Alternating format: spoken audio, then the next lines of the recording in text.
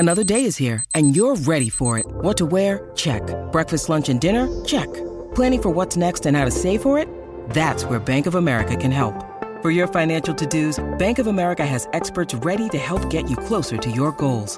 Get started at one of our local financial centers or 24/7 in our mobile banking app. Find a location near you at bankofamerica.com/talktous. What would you like the power to do? Mobile banking requires downloading the app and is only available for select devices. Message and data rates may apply. Bank of America N.A., member FDIC. Thanks for listening to Jets fifth quarter coverage. For more locker room reaction, subscribe to the 98.7 ESPN New York Jets podcast wherever you get your podcasts. And keep listening to the home of Jets football, 98.7 ESPN. Zach, you just said before we came on that was ugly, but it's an ugly win and not an ugly loss. So how about this locker room reacting to a win that, honestly, from upstairs, it was hard to understand how you guys were able to pull that off?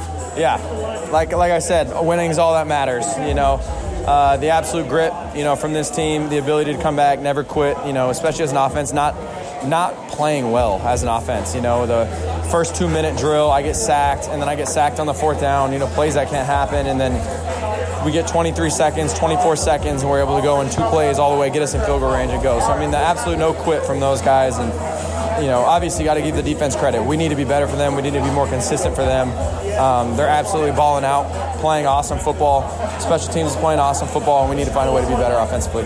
How about your offensive line, though, and how those guys hung in there, considering you were down to your 4th-string center today? Yeah. I mean, had you guys ever even shared a center exchange in practice before all of a sudden you had to go out there and do it in the game? We haven't, man, and, you know, props to X for stepping up. You know, first Wes moves in at center, we bring Billy in, and then X is, you know, in at center, and Billy's at right guard, and, you know, we're playing musical chairs with these guys, but, you know, those guys definitely stepped up and played the best they absolutely could, you know, fighting their tails off, and a lot of props to those guys up front, because that's not easy to do. For you personally, I know it was a struggle, but somewhat similar to the end of the Denver game. Even with an entire game filled with struggle, you rip a couple of throws at the end of the game that help you win it. What does that do for you? Yeah, that's. I kind of look at it like I got to be that one at the end of the game that has to find a way, you know. There's not going to be a lot of things open on schedule. There's not going to be anything that's easy or simple there at the end. You know, the defensive line is teeing off, so quarterback's job is to try and find a way to make the big plays there at the end, and Allen did an unbelievable job of coming out of his route on that scramble drill and finding him there, and then, you know, the ability to clock it with 11 seconds was unbelievable. So thanks for the time. Enjoy the win. Yeah, thank you. Thanks for listening to Jets fifth quarter coverage. For more locker room reaction, subscribe to the 98.7 ESPN New York Jets podcast wherever you get your podcasts. And keep listening to the home of Jets football, 98.7 ESPN. Didn't doubt at all.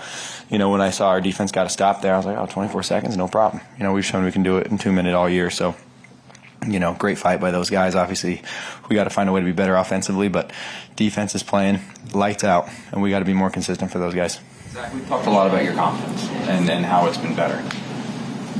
Before that game-winning or game-tying drive, you take the sack on 4th down. In the past, do you think maybe you kind of go into your shell a little bit compared to now this year, you come back, bang, bang, 2 huge passes, and you guys tie the game to go to overtime? Yeah, I don't know. I don't know. I haven't been, I guess, in that in the past. But, yeah, I guess I'm to the point where, you know, short-term memory. It's unfortunate. Wanted to give a guy a chance there on that 4th down. Wanted to keep the play alive. Sucks, obviously, to be in a 4th and long situation. But, yeah, I mean, you really can do nothing besides, hey, move on to the next play. We're gonna get a chance, and you know, you can never not take advantage of those. What was it like when you first Connor goes down, then West goes down, you're down to Xavier Newman? Like, how wild was that sequence there for you? Yeah, it hurts, obviously. You know, but I thought an unbelievable job by, you know, X, and then Wes, you know, first moves to center, and then X steps in, and then Billy's at guard, and you know, unbelievable job by those guys just being ready to go. You know, me and X have never even taken a snap together, so it was like, hey, let's lock in and get this right. And you know, he asked me on the fumble, like, was that me or you? And I'm like, dude, that's me. We just haven't practiced these, you know, like I'm out there trying to figure out, you know, where to put my hands to be comfortable for you. And so I was like, you know what, we just got to move on. Next play, screw it. That kind of stuff's going to happen in a game like this. So, you know, keep your head up. We're going to keep going. And I thought unbelievable job by those guys fighting. Zach, when things are going the way they were, which obviously wasn't the way you wanted on offense, leading into that last tying drive, how do you continue to keep your confidence? Because, you know, you obviously are a confident player, but what's the dynamic that goes into, you know, thinking that, yeah, we can do this even though you're one out of 14 or whatever, down?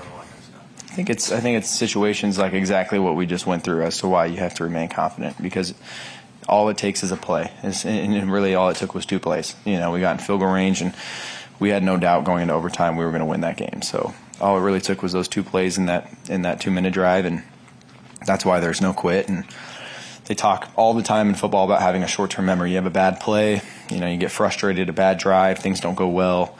You got to come off the field, see how you can be a little bit better, and then go back out and keep going. What is it about this team's resiliency? Like, no matter what the situation is, it seems like they're just always in the game. Yeah, man.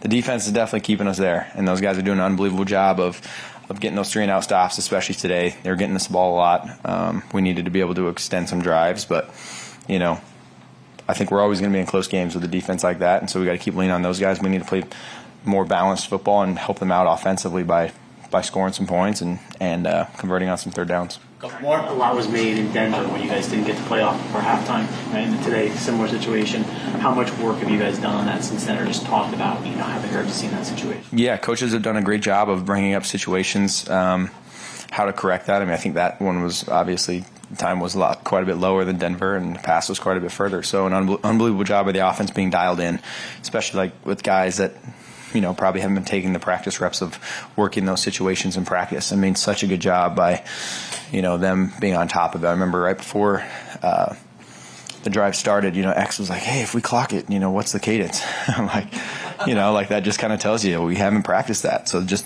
overall communication of just getting the guys where they need to be and the absolute hustle right there, and Allen doing a great job separating, and then everyone getting set super quick. I mean, it was flawless. What was your sense of relief when you do spike it? Because I'm sure you don't have time to look at the clock. You're just on your own body clock or whatever, mental clock. When you do spike it and there's 1 second left. Yeah, I actually am peeking the clock.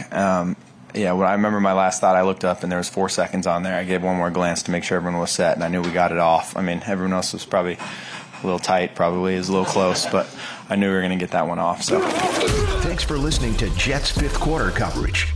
For more locker room reaction, subscribe to the 98.7 ESPN New York Jets podcast wherever you get your podcasts. And keep listening to the home of Jets football, 98.7 ESPN.